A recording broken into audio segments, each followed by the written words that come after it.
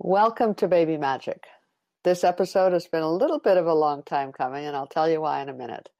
I'm welcoming Louis Malmadrona. He's a healer, a medical doctor. He specializes in obstetrics, psychiatry, family medicine, and geriatrics. And he is also a storyteller.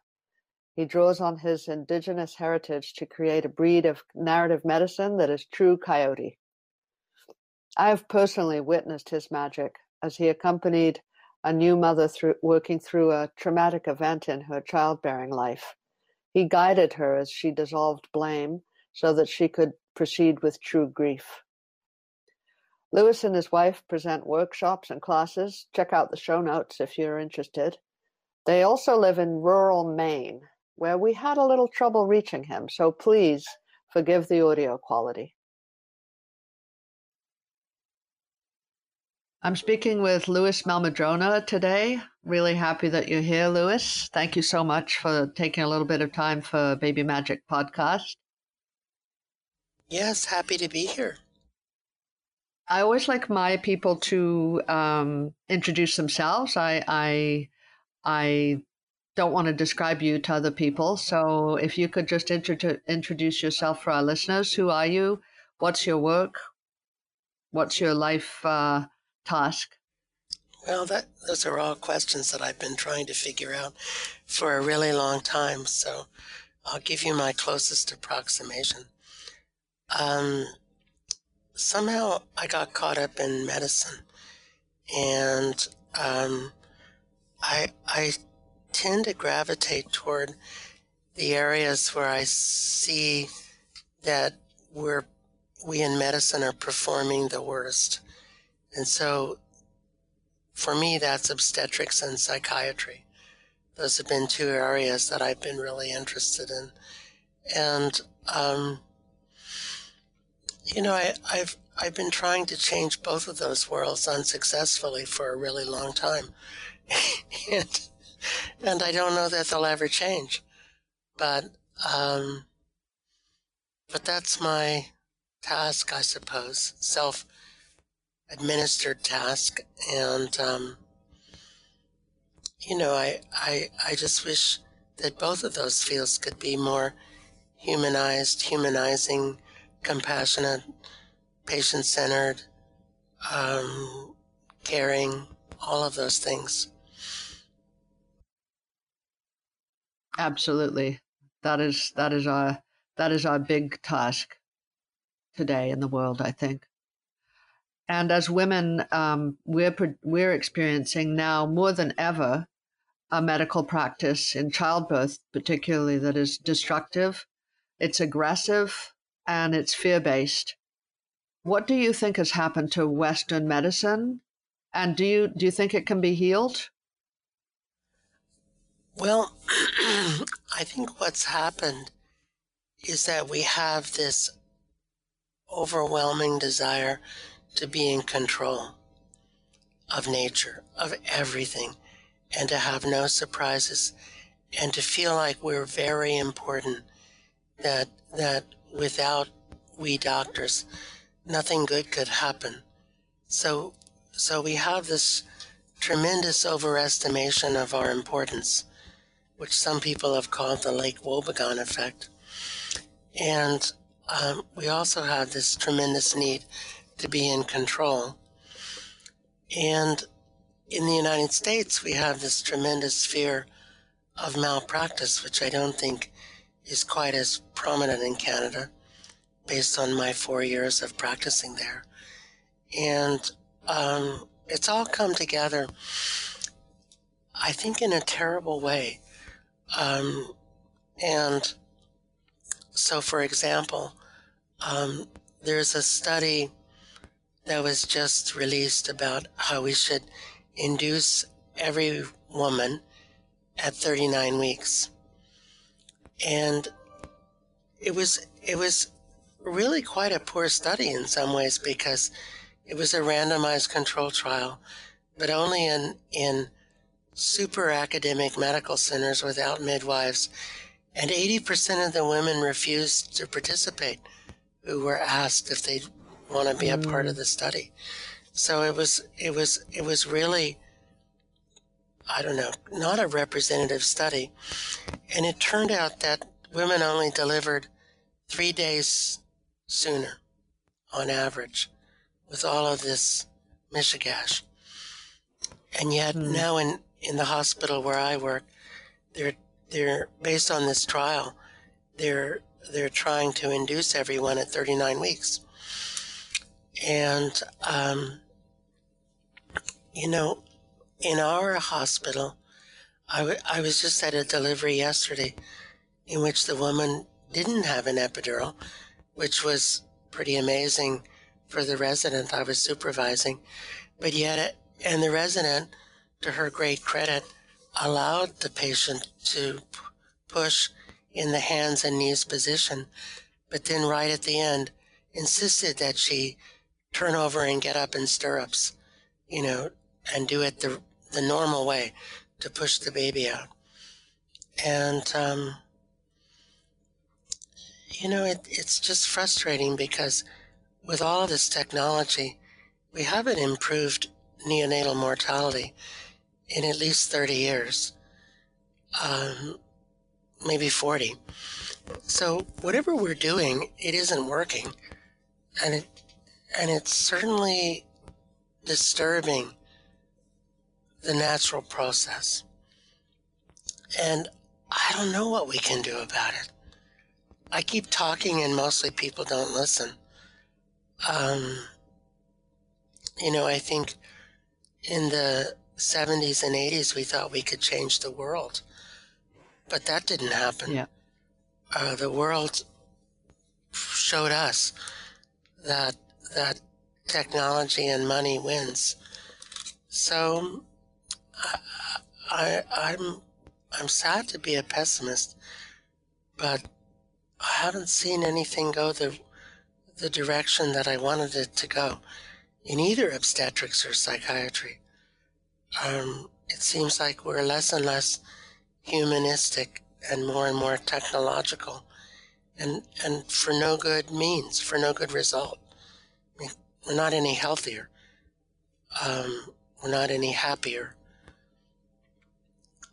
Probably, maybe we're less happy, as far as I can tell. But I don't see that it's going to change. Well, I'm really lucky here because I stepped away from birth work for a few years, in fact, because I was feeling very traumatized by my experience watching women get really abused and violated in hospitals. And now I'm back and I'm seeing that there's a movement amongst women to really move away from that kind of violation.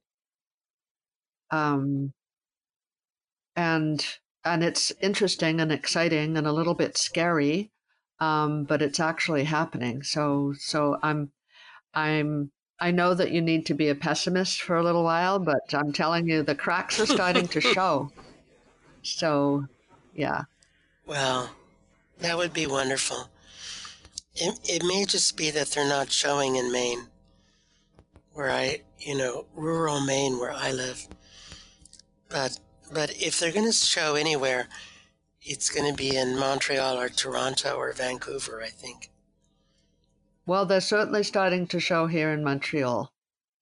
And actually, yes, in a lot of different places where people are calling me from. So it's pretty interesting.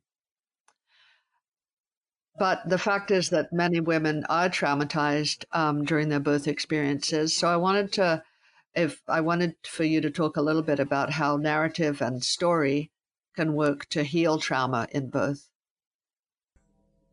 Well, trauma tends to be unstoried in the sense that it's an experience that people find difficult to describe or to talk about.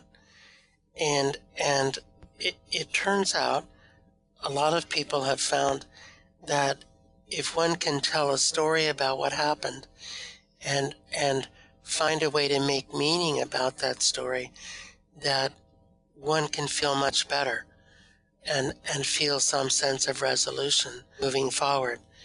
And so really the narrative approach to trauma is to help people to tell their story, to speak about the unspeakable, and to continue to speak about it until the emotional charge dissipates, and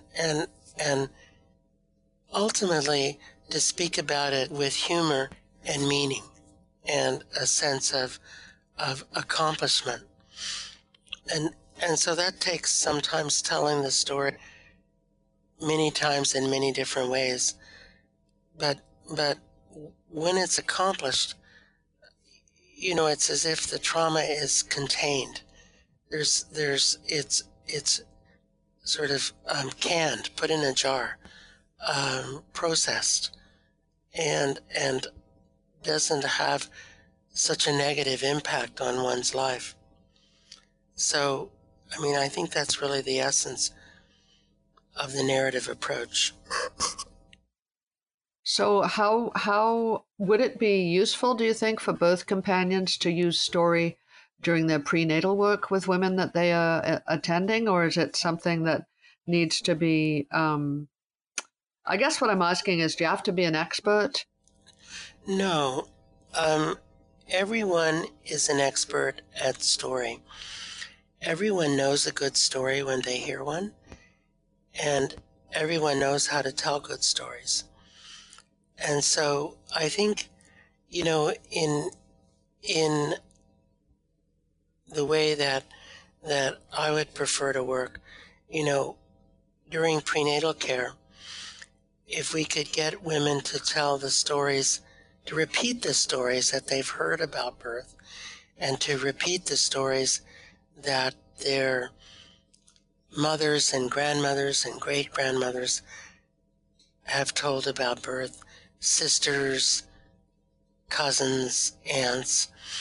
And then if we could look at the stories that are negative or traumatic, and if we could try to work with people to understand the fuller context of that story and to appreciate that that doesn't have to be their story, that we can eliminate fear and we can begin to create a more probable pathway to a normal and healthy outcome, which is what can be done also with hypnosis. And I don't mean the kind of hypnosis where we tell women, oh, you won't feel any pain. I mean, that didn't work. But the kind of hypnosis in which we bring people into the story and find a way for them to feel triumphant, to feel capable, to feel able to surmount all obstacles and to overcome adversity and to prevail. Like the story of people who climbed Mount Everest or people who ran the Boston Marathon or,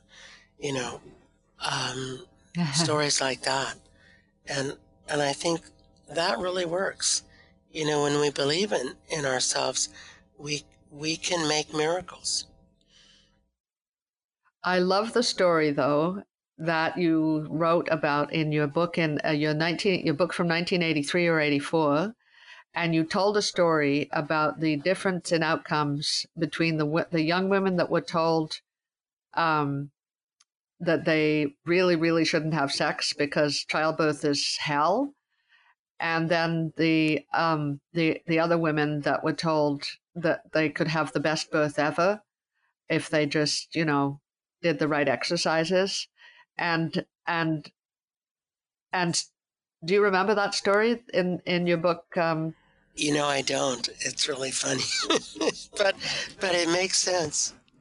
Oh, so it jumps out at me. It just jumps out at me. Basically, you were speaking about a group of like rural women that were given the fear of God that they should never have sex because they didn't have access to birth control or abortion or anything. And so the only way their mothers and grandmothers could tell them, um, not to get pregnant, but was by getting them really scared that childbirth was going to be absolutely the worst thing that ever happened to them.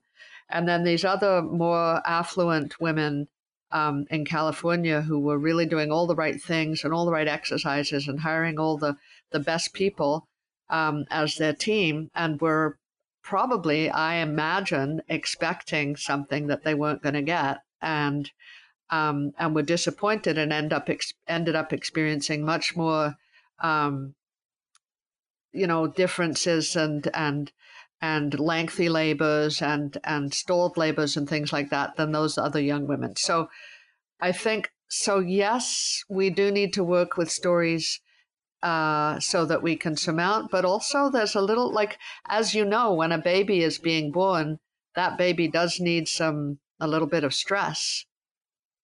So I think our lives are so complicated. We do need stress and fear Right. Hmm.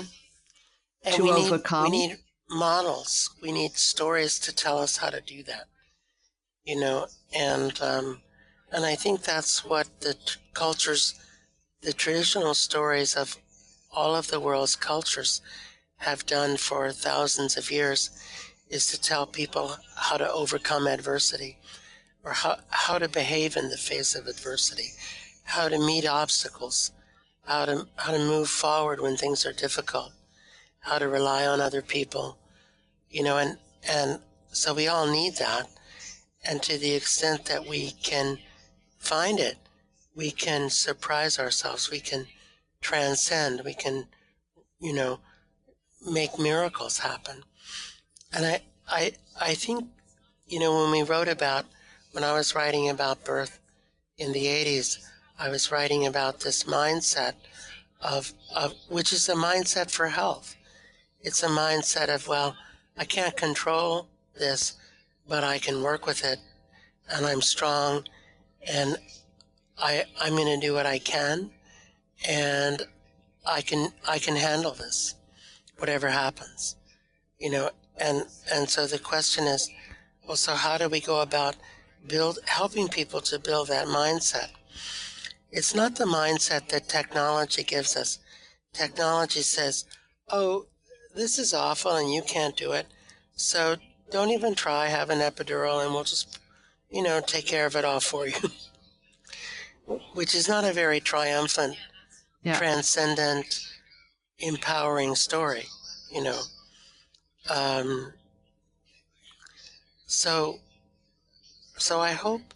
I'm encouraged that you're saying that women in Montreal are beginning to sort of take back their birth from the system, and it's such a process that can change lives, to have that experience of transcendence, of transformation, of getting through something in a positive way, it can be so empowering, so healing. It's healing in an individual way, in a generational way, but I also think it's healing in a bigger picture, Mother Earth way. Yes, because we got to figure this out, or we're not going to be on the planet much longer. As our species is going to be eliminated. Yeah. Yeah. Yeah, we need some. Well, I would say we need some indigenous wisdom. Which in some ways is just common sense. You know, like you can't screw up the planet and hope to survive. Yeah, we don't know that. We don't recognize that. But I think that goes hand in hand with what you were just saying in the very beginning when you were talking in a general way about Western medicine, that Western medicine, it seems to me, has no clue how to relate to nature. No, only in the sense of controlling it. Never in the sense of cooperating with nature or collaborating with nature. That it's alien to us. The names of all of our drugs start with anti. So we're against this and we're against that and we're against everything. And even in these days of COVID-19, all of our metaphors are war metaphors. Fighting the virus and it's funny how we don't ever talk about building resilience or building health in the face of this pandemic. We're all, I mean, the message that comes across in the media is that we're all helpless and there's nothing we can do, and cower, you know, in our boots and hope that, the virus doesn't touch us. But there's so little proactive discussion, so little sense that, well, there's things I can do. I can make myself as healthy as I possibly can. I can, you know, um, spend more time outdoors. I can absorb more vitamin D. I can exercise more. I can eat better. I can take immune boosting supplements. I can, uh, you know, make myself as healthy as I can be. And that's not our approach to viruses, and it's not our approach to birth. Our approach is a very passive approach. Like, oh, I can't do anything. Oh, I sure hope technology saves me.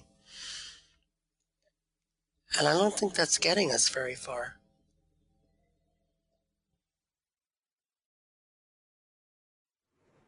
Well, it's not to say that I'm opposed to a vaccine, because I think a vaccine will be great. But I'm opposed to passivity, passive mindsets, to just lying down and doing nothing. I think passive mindsets are very useful if you have a group of people that are wanting to play the game of they're the boss.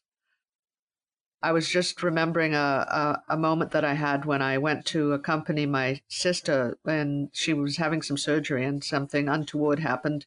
And I was sitting with her when the surgeon came in to, basically explain what had happened, which was completely unexpected.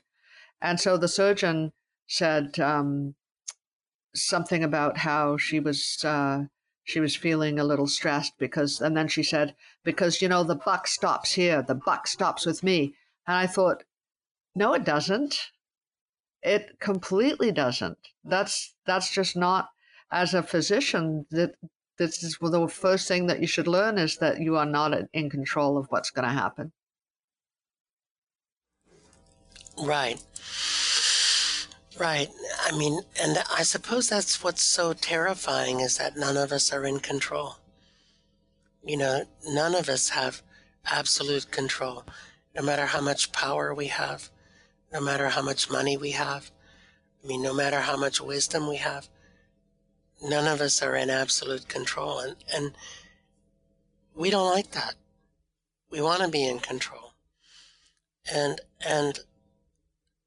it brings us to this place of having to practice radical acceptance of our lack of control, and having to accept that here we are, a part of nature, and we know what our desires are, and we want to work with those desires, but we don't have a guarantee, that we'll get what we want.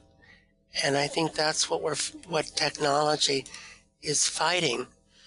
And it's interesting, over the course of my lifetime, I think we've invented more new diseases than we've cured old diseases.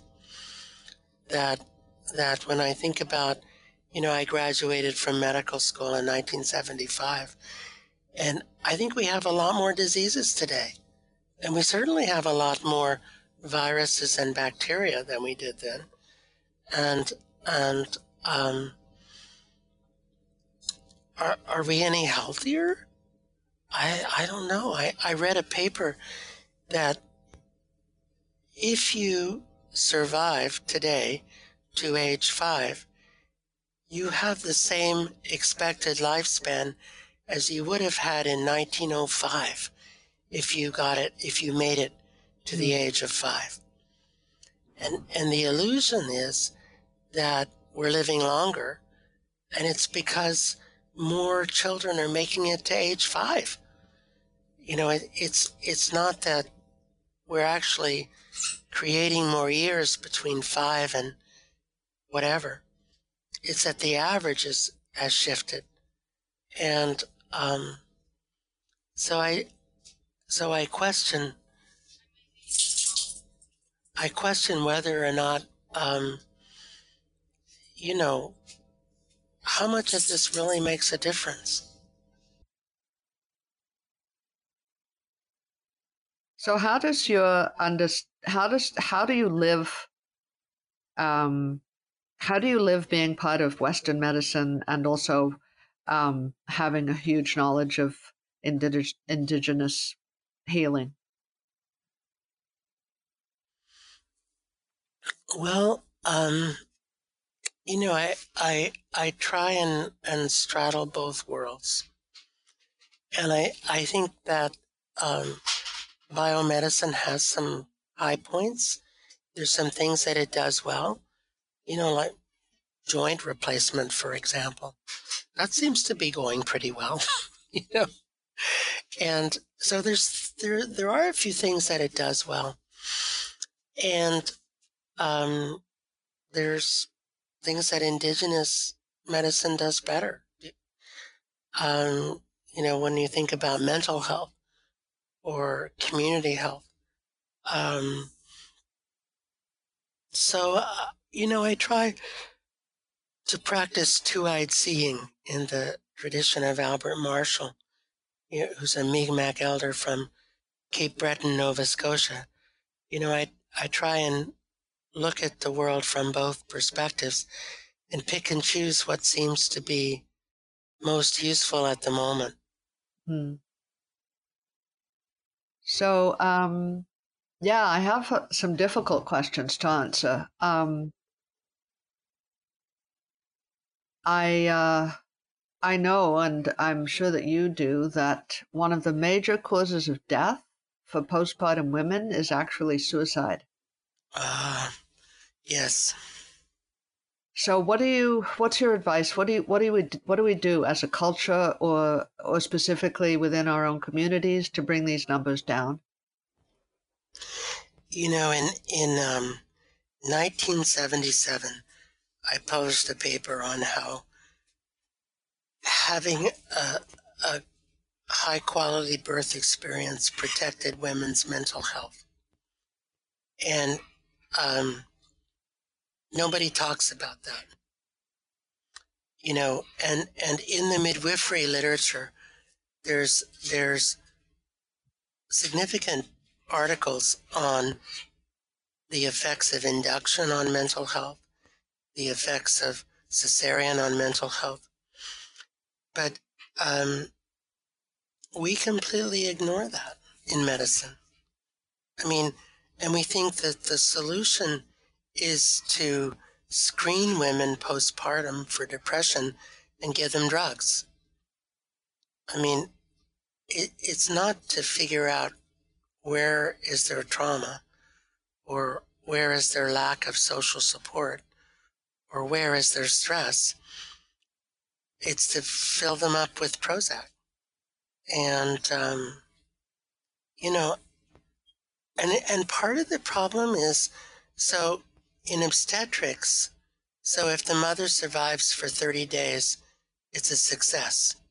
It's not their problem anymore. And if the mother dies from suicide, it's by definition a psychiatric problem and not an obstetric problem. And so it's this silo creation, the way we've divided up the body into compartments, that keeps us from looking at the big picture. There's some really interesting studies. For example, if you look at statins, which are the most profitable drugs in the world, it turns out that statins haven't reduced all-cause mortality at all, not a bit. And yes, they reduced cardiovascular mortality a bit, but at the cost of other things, which went up. So, and the reason that they're still the most profitable drug in the world is because the cardiologists who are pushing them don't pay attention to the other causes of death. And sadly, no one does. Sadly, we're not being integrated. We're not, and for pregnant women, we're not looking at the big picture of how the birth experience, the pregnancy experience, the social support or lack thereof, poverty, all of these things affect the outcome on every level, from, um, you know, cardiovascular health, gastroenterological health, psychological health. We just don't do that because everyone's working in their own little silo. I think that I've worked with many, many women who have been traumatized during their first birth, and then they come to me to try and figure out how they can work through that and have a, a better experience the second time round.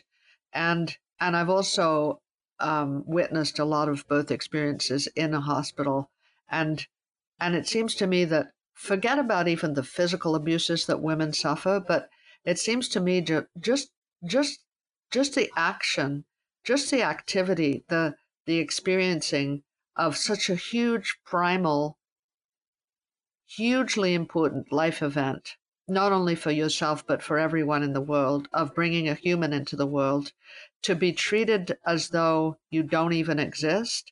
I think that's the root of the trauma, and it's the root of the postpartum depressions and psychoses, because that must be so alienating. Well, I know it is. I know it viscerally, and I know it from the births that I've witnessed. And so to move onwards from that, if we did change, I mean, for medicine to look at changing that, they would have to look at the very root of how they treat people, like you said, not as little divided like systems all put together in one patient, but as a whole human being. Right, right. And where's the incentive to do that?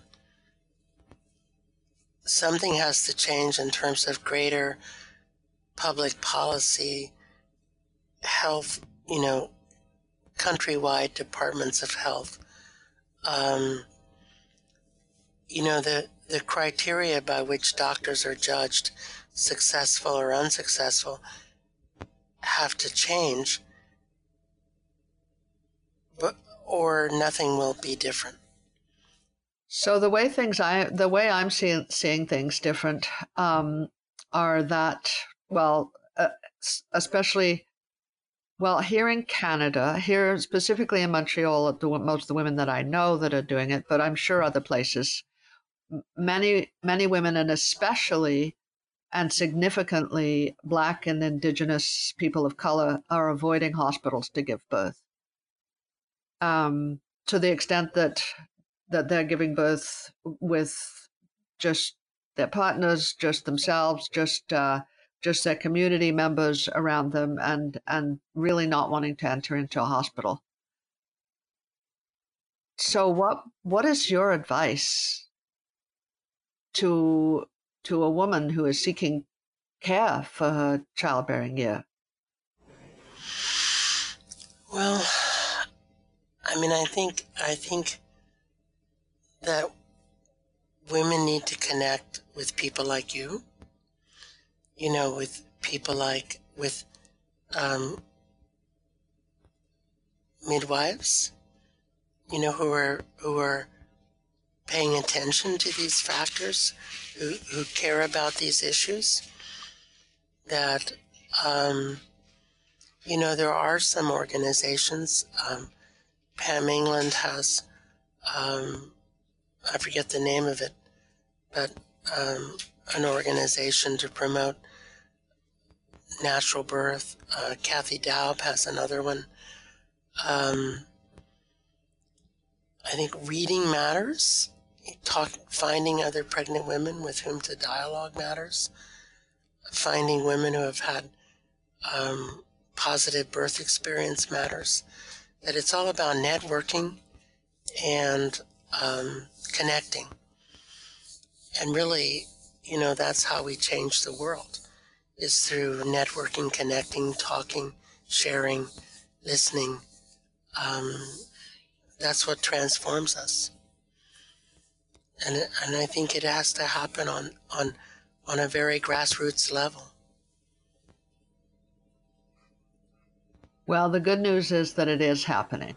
Great. I really love it that you're telling me this, because it's not happening in central Maine, but, we're a little It'll behind. come there. It'll come there. I hope so. So, one of the books that I have of yours is called Coyote Medicine. When I grew up in Calgary, Alberta, and my idea of a good time was wandering around the countryside or the mountains. And I do know coyotes as wily, crafty creatures, and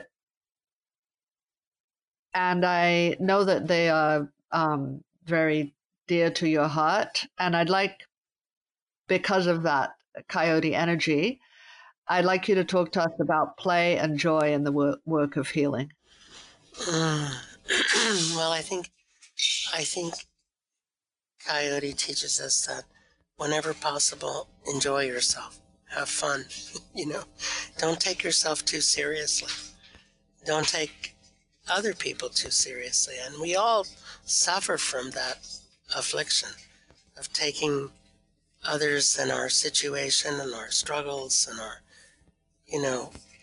frustrations too seriously. And Coyote helps us to maybe laugh at ourselves, to say, well, like Coyote would say, well, maybe the human race will end. That's no big deal. Yeah. You had a good run. Get over yourselves. Of course, Coyote's been here longer than humans, so Coyote can get to say that. Yeah. But yeah, I mean, humor is a huge stress reducer. And, to be able to laugh at ourselves is maybe it's closer to godliness than cleanliness. I'm not sure. It is. It is a supremely important manifestation of whatever it is we're doing. I think when I went to Greece when 5 years ago, 4 years ago, I went to work in the Syrian refugee camps to help out midwifery wise. And one of the most amazing groups of people that I saw there were this raggle-taggle group from England. They were clowns, and they were going through the refugee camps to entertain the children and to make them laugh. And that was the highest order as far as I'm concerned. Like, you can go in and do all your things, but just to go and do ridiculous things, stand on your head and make kids laugh, that's really something. Yeah. That is wonderful.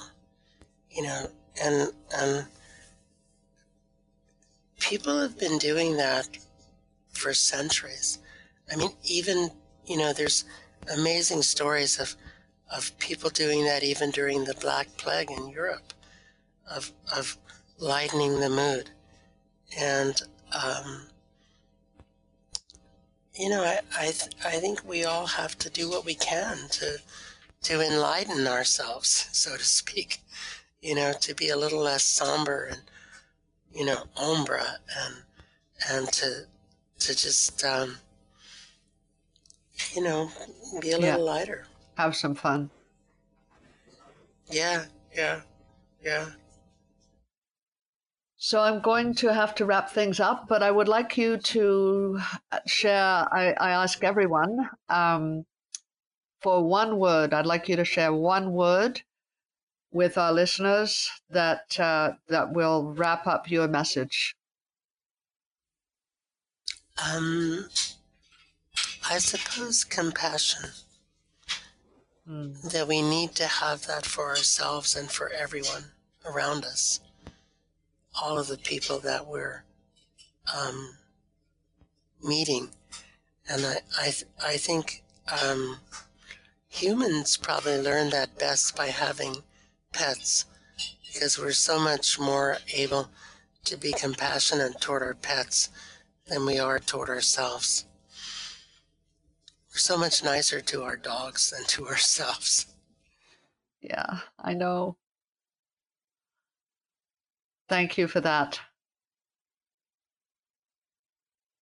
I will definitely spread the word. We're going to be having a virtual workshop. Lewis is going to be presenting in January, so virtual because of the pandemic, and but at the same time, virtual means we'll be able to reach more people. So stay tuned for that. And thank you so much, Lewis, for spending the time with us. Thank you. It was great to talk with you.